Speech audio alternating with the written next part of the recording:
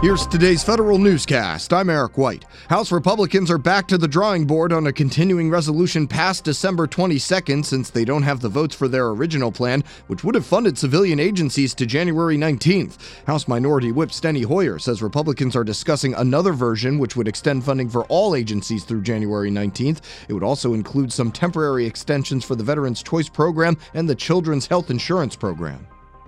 House Oversight and Government Reform Committee ranking member Elijah Cummings wants to know more about agencies' reorganization plans. He sends a letter to OMB Director Mick Mulvaney asking for copies of each agency's proposal so the committee can determine if staff reductions will impact services Americans rely on.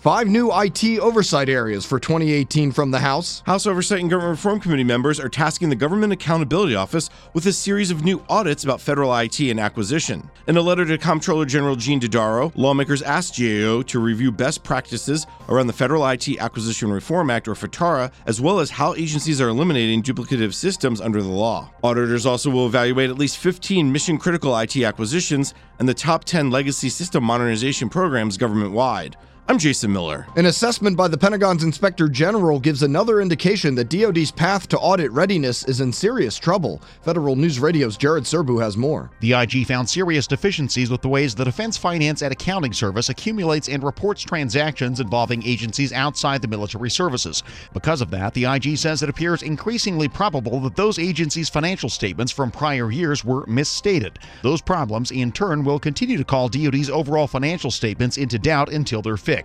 Jared Serbu, Federal News Radio. The Defense Department releases its detailed policy on transgender people in the military. The policy outlines specific rules for recruitment, saying a person must be emotionally stable for 18 months after sex reassignment surgery before joining the military. DoD will begin accepting transgender recruits January 1st.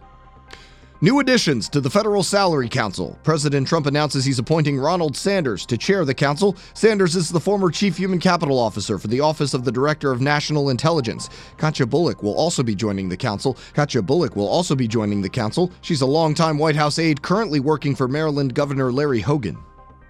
The Pension Benefit Guaranty Corporation shrinks its footprint. The General Services Administration announces a new lease for the PBGC. It will consolidate its headquarters from 3 locations into one spot in Washington, D.C. The 15-year lease will reduce the corporation's size by more than 35,000 rentable square feet.